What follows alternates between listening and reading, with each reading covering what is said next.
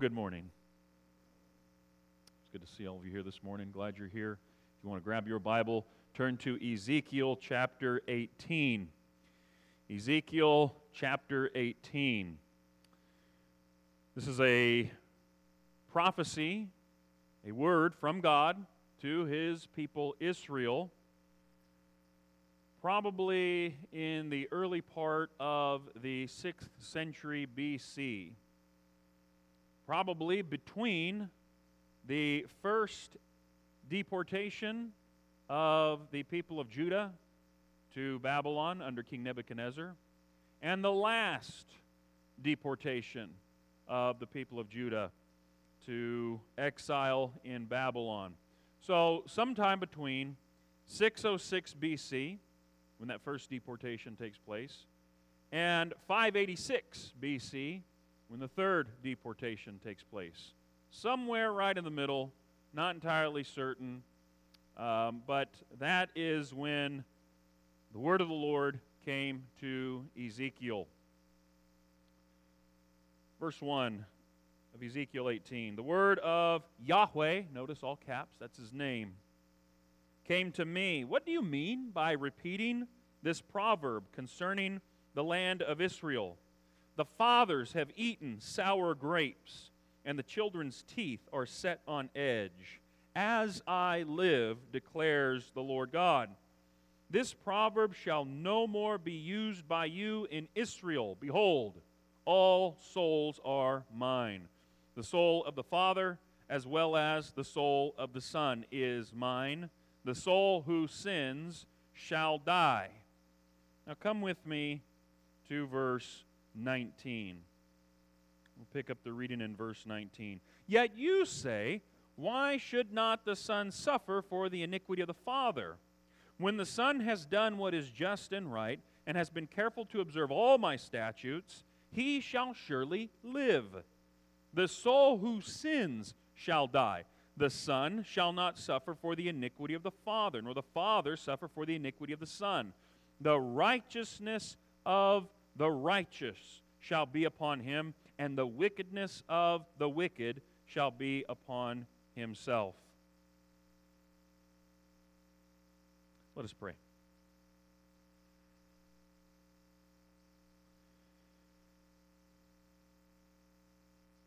O wise God, we seek your wisdom.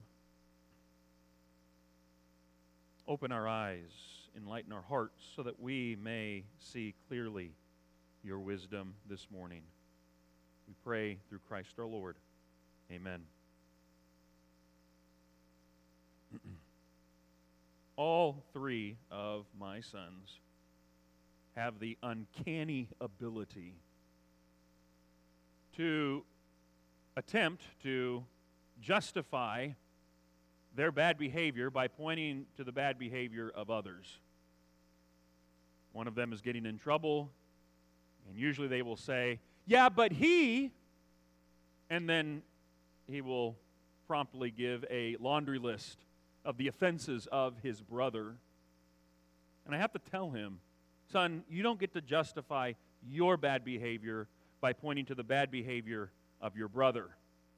This is a lesson that children need to learn early and often, because this is a basic fundamental principle for how we live, move, and have our being in this world.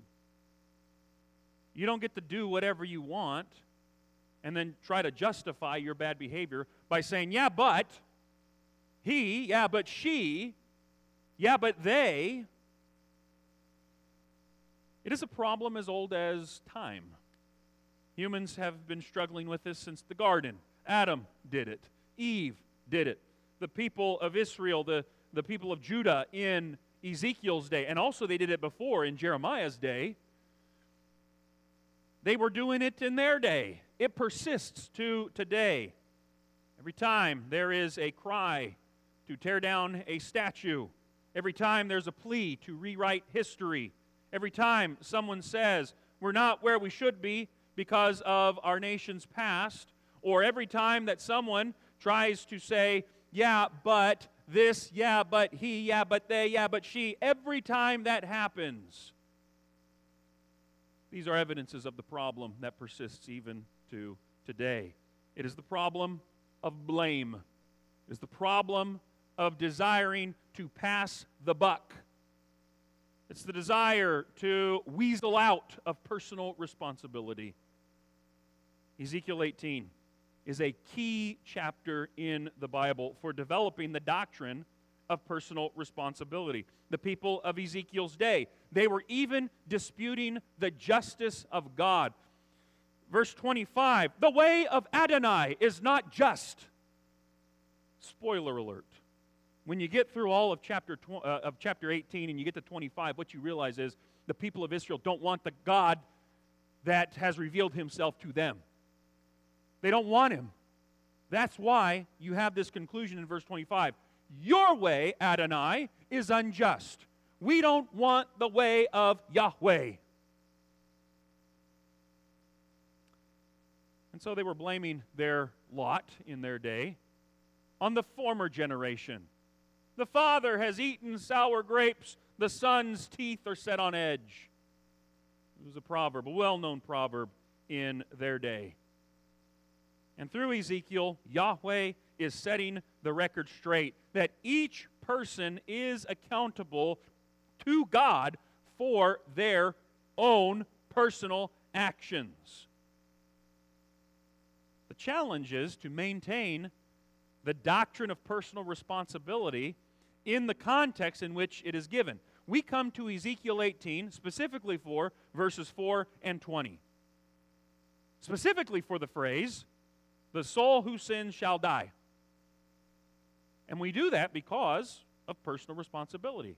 But that phrase, uttered twice in this chapter, is spoken in the context of, O house of Israel. It's spoken in the context of the corporate identity as well. God doesn't lose that. It is spoken in the context of a rebuke of the nation. In fact, right there in verse 2, when God says to his people, what do you mean? The you there, we don't have it in English, unless you're from the South, and then it's y'all, and then all y'all, right? It's plural. All y'all are saying this. And there's a distinction that's being drawn there. You say this, I don't say that, God is saying. You, humans, have this clever little catchphrase that's foreign to me. God is saying, I don't say that, you say that. There's also, very interesting about the you there in verse 2, the you is all of you. Ezekiel, you're included in that. The prophet had even gotten caught up in the catchphrasing and the sloganeering and all that. Ezekiel, even you, my prophet, you are saying this, which I didn't send you to say,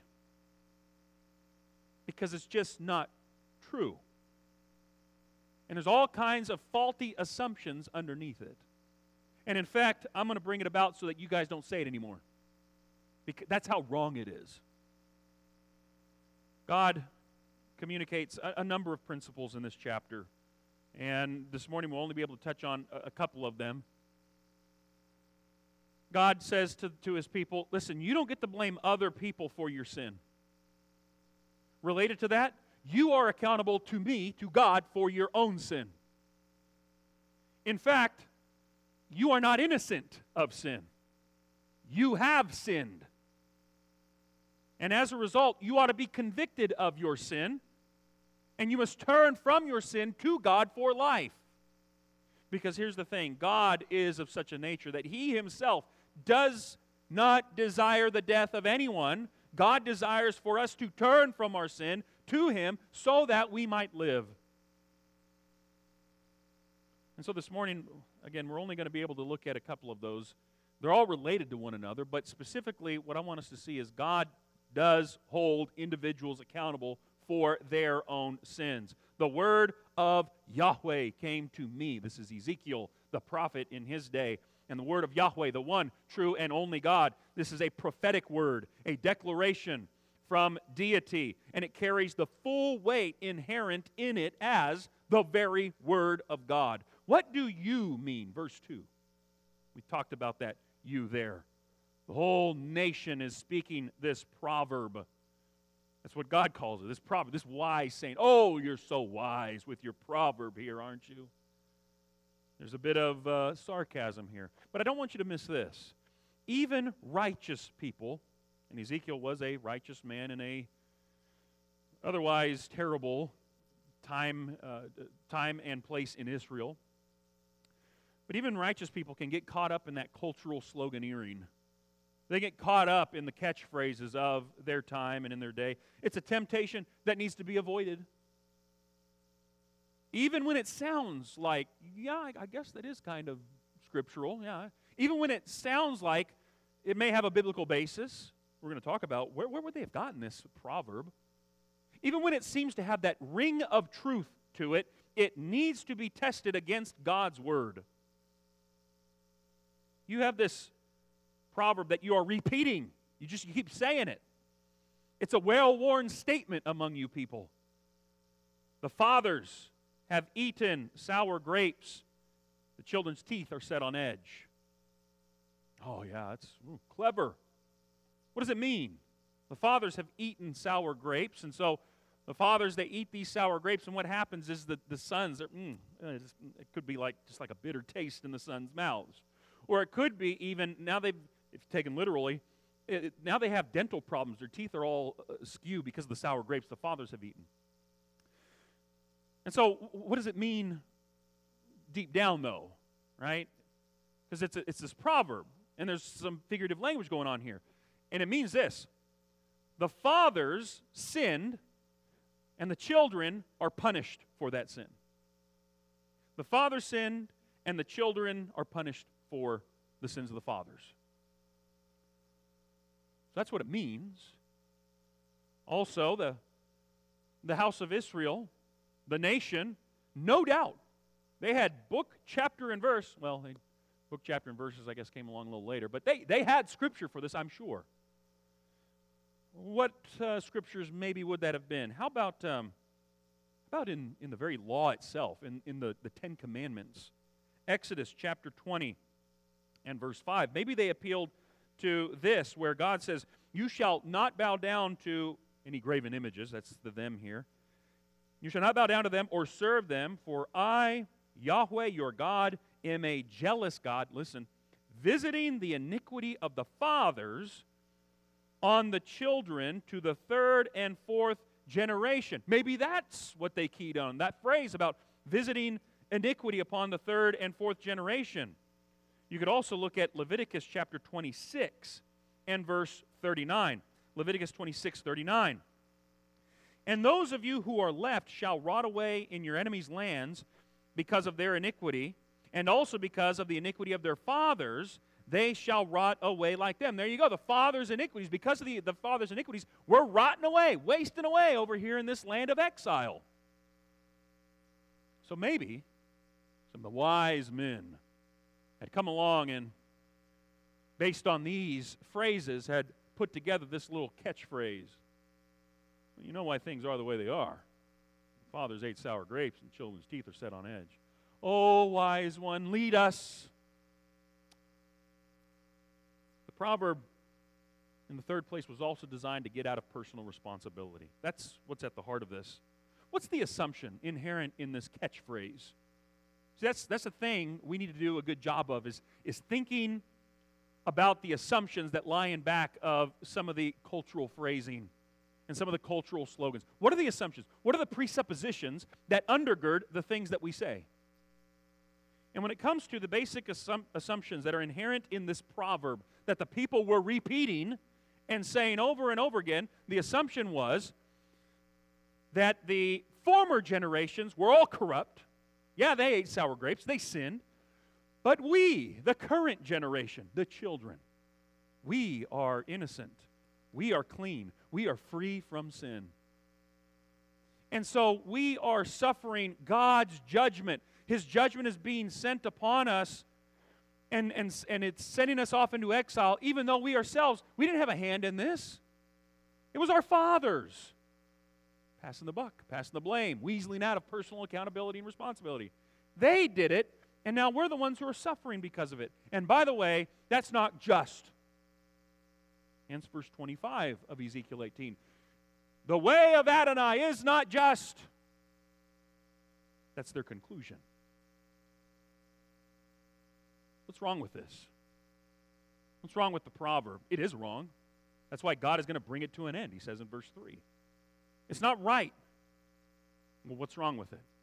Well, first, they certainly did have at least scriptural phrasing that they could point to in order to justify the statement of this, but they were actually misinterpreting and taking out of context those phrases. Go back to Exodus 20. I intentionally stopped the reading because I wanted you to hear what it was that probably these people were saying in order to justify their assumption. But again, it was a misinterpretation. It was taken out of context. God talks about here, yeah, he visits the iniquity of the fathers on the children of the third and fourth generation of those who hate me. That's a very key phrase that was probably overlooked when they were formulating this whole phrase. Of those who hate me. The divine visitation is judgment promised to the third and fourth generation of those who hate me. The third and the fourth generation were those who continued in their hatred and their persistent rebellion against God that the first generation was guilty of. It had just perpetuated itself generationally. The first generation had done it. The second generation had hated God. The third and the fourth generation likewise had done it. They were just as guilty, perhaps even more so, because that's the nature of things. They don't get better. Sin does not get better. Lawlessness leads to more lawlessness. Evil people go from bad to worse. And so, the third and the fourth generation just as guilty, if not more so, than the original generation. Look again at Leviticus chapter 26. We read verse 39, but what about verses 40 to 42? But, here's the contrast. Ready? But, if they confess their iniquity and the iniquity of their fathers in their treachery that they committed against me, and also in walking contrary to me, so that I walked contrary to them and brought them into the land of their enemies, if then their uncircumcised heart is humbled and they make amends for their iniquity, then I will remember my covenant with Jacob, and I will remember my covenant with Isaac, and my covenant with Abraham, and I will remember the land.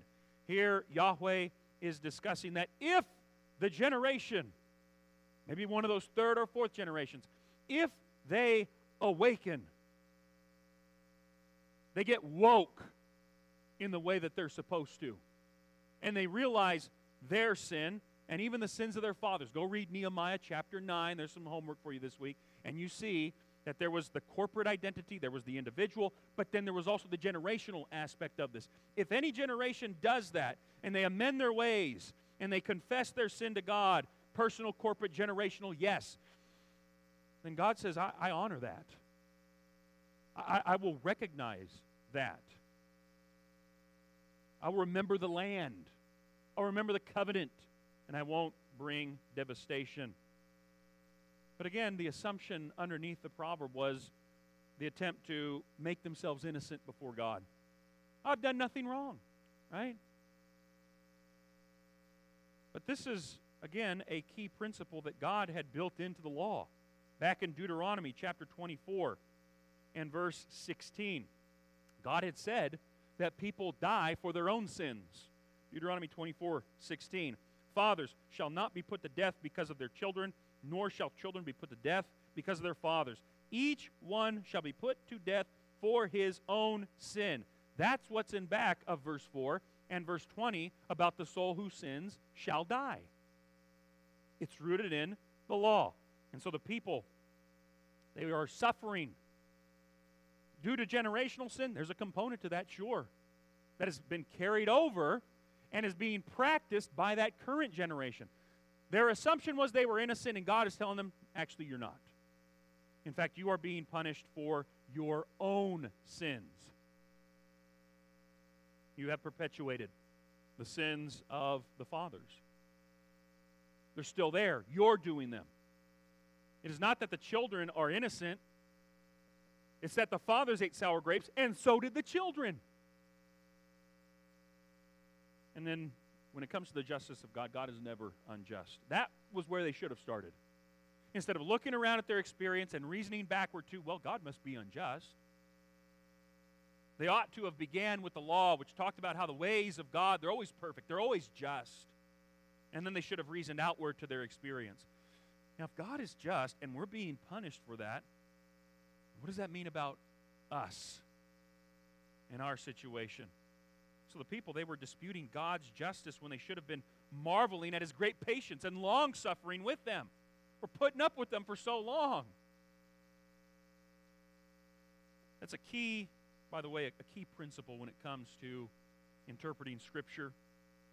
When it comes to living according to God's Word, we should never look around at our experience and then reason backward to God's nature. Rather, we need to start with God's revelation. We need to start with Scripture in order to learn about God's nature and then reason out from there. This is the starting point. Scripture is the starting point. And so our experience must be informed by God's Word. Otherwise, we run the risk of reading Scripture through the lens of our own experience. And then we end up with kind of a neo-Gnostic reading of Scripture and a neo-Gnostic Christianity. Others have done it before. And we need to be aware of that. But when it comes to this proverb, this well-worn statement, this readily repeated proverb in Israel, it was yet another attempt to do what humans have been trying to do since the beginning. Pass the buck, blame others for their sins, and weasel out of personal responsibility. It was what Adam and Eve had done back in the garden. It was what Israel was trying to do in Jeremiah and Ezekiel's day. And I believe that this proverb has come back in vogue in some ways in our day. It sounds different. Maybe not sour grapes and teeth set on edge, but it is the same twisted faux wisdom of the present enlightened generation. America began with the original sin, as it were, of slavery. And therefore, the present generation is suffering the consequences of it.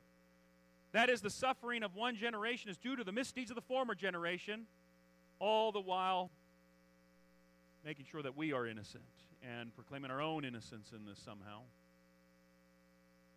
That we are right, and everyone else needs to fall in line. This is what's at the heart of many people's thinking today. We're held in bondage to our past, and that may be expressed in a number of different ways.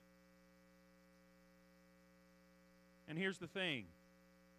It is true, we need to affirm that racism is a sin. We need to affirm that the slave trade of past generations was sin. We need to affirm also that we are guilty of sin, not the sins committed by past generations, but of our own sins. Israel didn't catch that. And many today do not get it either. Listen, we have enough sins on our own. We don't have to worry about they're going to bear their own responsibility and accountability before God for what they did. We will bear responsibility and accountability for our own sins, and it's enough. Yours is enough for you. Mine is enough for me. We will stand in judgment, and we will answer to God. Not for another, not for what they did, but for what we did. And we will be judged by the sovereign judge, each according to his way. That's what God says here in verse 30. Therefore I will judge you. Ezekiel 18, verse 30. Therefore I will judge you, O house of Israel, everyone according to his ways, declares the Lord God. And don't miss how the corporate aspect of this catches with the personal aspect of this. Therefore I will judge you, that's a plural, O house of Israel, there's the corporate identity, each one according to his ways. There's the personal aspect of it.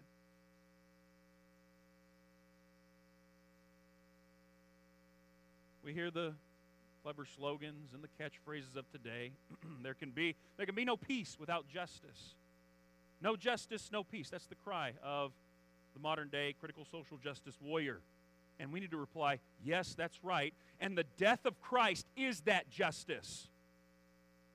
Any other kind of justice, any other pursuit of justice, in any other way, is going to be insufficient. And it will never be complete. And we're always going to be having to chase our own tails in order to finish it and accomplish it. And we never will. But in Christ and the cross, we have the complete satisfaction of the justice of God for sin, your sin and my sin. And so it's no wonder that verse 3, God says, as I live, this is oath language. As I live, declares the Lord, this proverb shall no more be used by you in Israel. God making a solemn oath, swearing by himself, as it were, since there's no one greater for him to swear by, says the writer of Hebrews. He's going to make this proverb useless in Israel. He's done it before. He can do it again even in our day.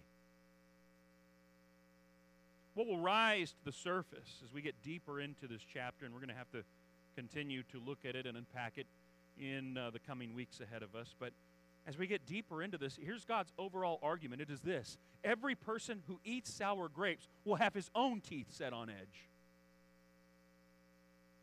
And all this is rooted in verse 4, the sovereignty of God over everybody.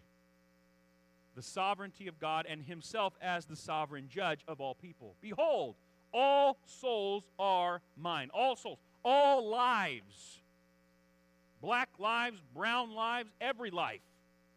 All lives are mine. They all belong to Yahweh. There's your starting point for this whole thing. It starts with God and his sovereignty over everybody. This is an affirmative declaration of the sovereignty of God over all human life. All human lives belong to Yahweh, both the ones that are alive right now, those that are come, those that have come, those that will come, those that have been born, those that are unborn. All of them belong to Yahweh. The fate of every human is in the hands of God. And so the soul of the Father is in the hand of Yahweh. The soul of the Son is in the hand of Yahweh. And now, based on that, this is where our phrase comes in that we catch on to and we utilize so very often. The soul who sins shall die. Personal accountability is rooted in the sovereignty of God. That God is sovereign, and so therefore, the soul who sins shall die. The soul who sins. This is an ongoing thing. Though the soul who continues sinning, the person, the life that continues in sinning, there's no turning to Yahweh. There's no repentance. There's no faith in Yahweh. There's no observance of the Torah. There's no obedience to the law of God. The Lord being patient, bearing with the sinner, that the sinner might repent and believe and live by turning to God. That's the context for this, and that's what is being said here. For such persistent rebellion and such callous rejection of Yahweh, all that remains is death. What kind of death are we talking about here? It could be the extinguishing of physical life. It could be perhaps death due to exile from the land, being taken off into foreign captivity. But certainly it would include the second death of being banished from the presence of God Almighty. Soul who sins shall die. Jump down to verse 20. It's repeated again. The soul who sins shall die. And by the way, there's a lot going on from verses 5 to 19. There's these hypothetical situations that God presents. A hypothetical righteous man, a hypothetical unrighteous son, a hypothetical righteous grandson, and we'll unpack that next week. But again, the soul who sins shall die. The one that continues in rebellion against Yahweh, the one who continues and persists in sin against the one true and only living God, all that remains is death. The Son shall not suffer for the iniquity of the Father, nor the Father suffer for the iniquity of the Son. Again, each one's going to bear their own responsibility. The righteousness of the righteous shall be upon himself. Well, we'll talk about this more in a moment, but suffice it to say, not only do you not get to point backward and say, well, because of them, things are the way that they are, and now I'm suffering because of it. But you also don't get to point backward and go, hey, you know what? Because of my granddaddy being a gospel preacher or his daddy being an elder in the church, hey, I must be good and I have my ticket punched to heaven. The righteousness of the righteous shall be upon himself, and the wickedness of the wicked shall be upon him, which, by the way, informs their current situation in Israel. They're looking around going, well, man, this is terrible. Why are we suffering? We didn't do that. And God is saying, actually, not only have you done that, but you're also doing worse. And your own wickedness is upon your own head. Stop denying it. Stop trying to point elsewhere. Stop trying to pass the blame. You are guilty, God is saying, before me. What does it all mean? It means you don't get to blame anybody for your own sin. You don't get to blame your mom. You don't get to blame your dad. You don't get to blame your sister, your brother, your aunt, your uncle, your grandma, your grandpa, your great aunt twice removed. You don't get to blame the governor. You don't get to blame the current president or the previous president. You don't get to blame the leader of another country. You don't get to blame the segregationists from previous generations, the slave owners, the founding fathers, the settlers, or the white men who discovered America. You don't even get to blame the devil himself. Read James for more on that. And you certainly don't get to blame God. Because, well, he made me this way. I was born this way. No, you don't get to blame God either. The way of Adonai is unjust. How does he answer that? Hear now, O house of Israel, is my way not just? Is it not your ways that are not just? He turns it back on them. Your sin is your sin. Your wickedness is upon you and remains upon you so long as, now here's where we come in on the other side of Calvary, so long as you remain apart from Christ. Christ has borne all of our sins in his body on the tree. And it is his righteousness that is given to us. And it must be his righteousness. You don't get to rest in the righteousness of anybody else. The righteousness of the righteous will be upon himself. And so when it comes to your righteousness, again, you don't get to claim any other person, any other human's righteousness.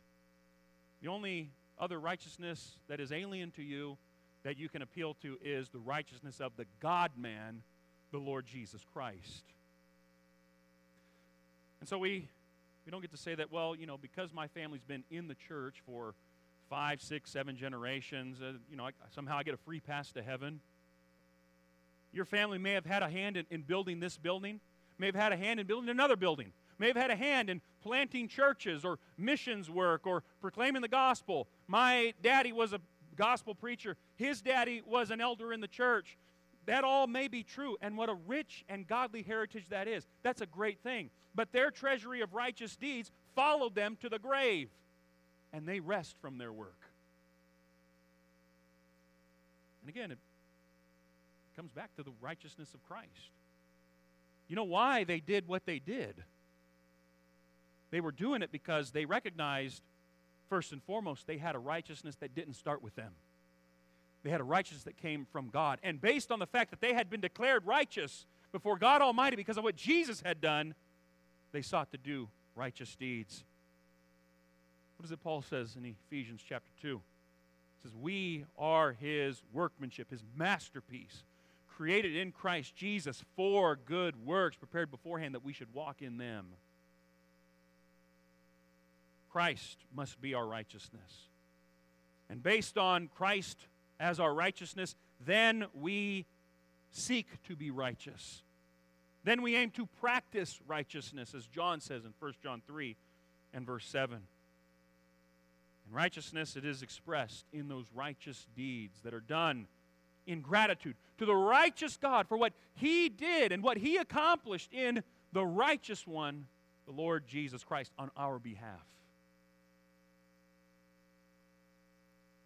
So what do we do? Well, verse 32 concludes this prophetic word. God says, I have no pleasure in the death of anyone. He doesn't desire that. Will it happen? Yeah, that does happen. But you got to understand, God's disposition toward that, he doesn't delight in that. And yet, his righteous judgment demands it when it comes to sin. So what do we do?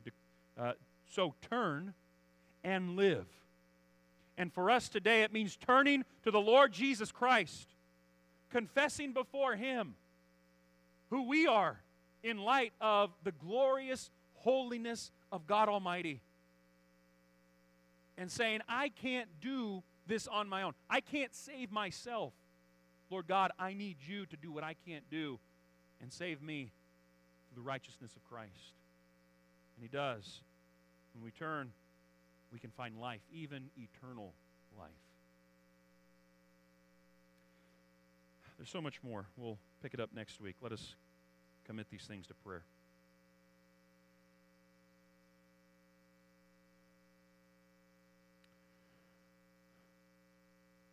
Lord God, we hear the wisdom of the world today, and it assails your church. And even many righteous people have been carried away and are now tossed to and fro by every wind of doctrine. But Lord God, help us to hear clearly your wisdom through your word. Enable us to see who you are. In light of that, who we are. Because when we catch a glimpse of you in all of your glorious holiness and righteousness, we see you as you truly present yourself in Scripture. That confronts us time and again. Foster within us an appetite for your word and for your wisdom. For those who are here and have heard your word and have not yet placed their faith in Christ, we pray that you, Lord, by the Holy Spirit, would convict of sin and righteousness and judgment. We pray this through Christ our Lord. Amen. It's ungetaroundable. It's inescapable. That so long as you remain apart and away from God, your own sin, your own righteousness abides. It remains on you. And so, my friend, I encourage you this morning, if you have not yet done so, acknowledge Jesus Christ as Lord. Confess Him as Lord. Turn away from your sin. Turn to God for life.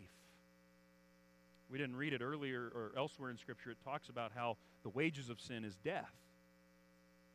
That's Paul, and there's at least somewhat of an allusion here to Ezekiel 18. The soul who sins shall die, and so long as you remain in your sin, all that remains is death. But my friend, you can come to the Lord Jesus Christ. He's taken care of all of that sin on the cross. And He is the one who has made provision for those who would hear, who would come to Him, that they might have their sins completely washed away. That you would claim Christ as your righteousness and not your own.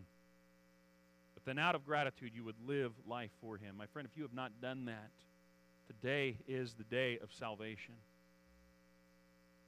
In a moment, Russ is going to lead us. That'll be your opportunity to come forward and express how you desire to put Christ on in baptism.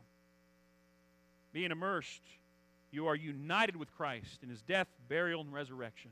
And you are raised to live this new life with God, with Christ, and with the Holy Spirit.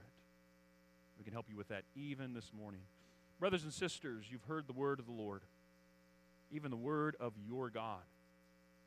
Is there any attitude, any thought, any manner of living that you recognize in your life that you need to repent of?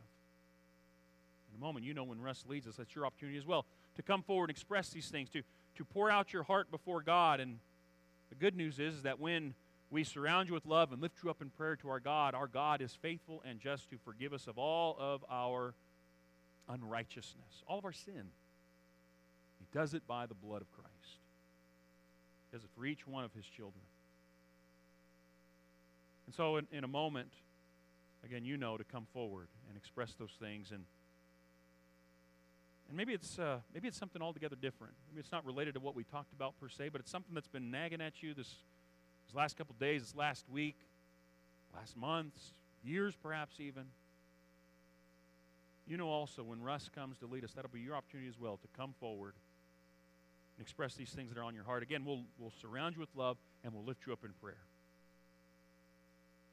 But each one of us is accountable to God. And so, as Russ leads us, the lesson is yours, the invitation is open. Come now while we stand and as we sing.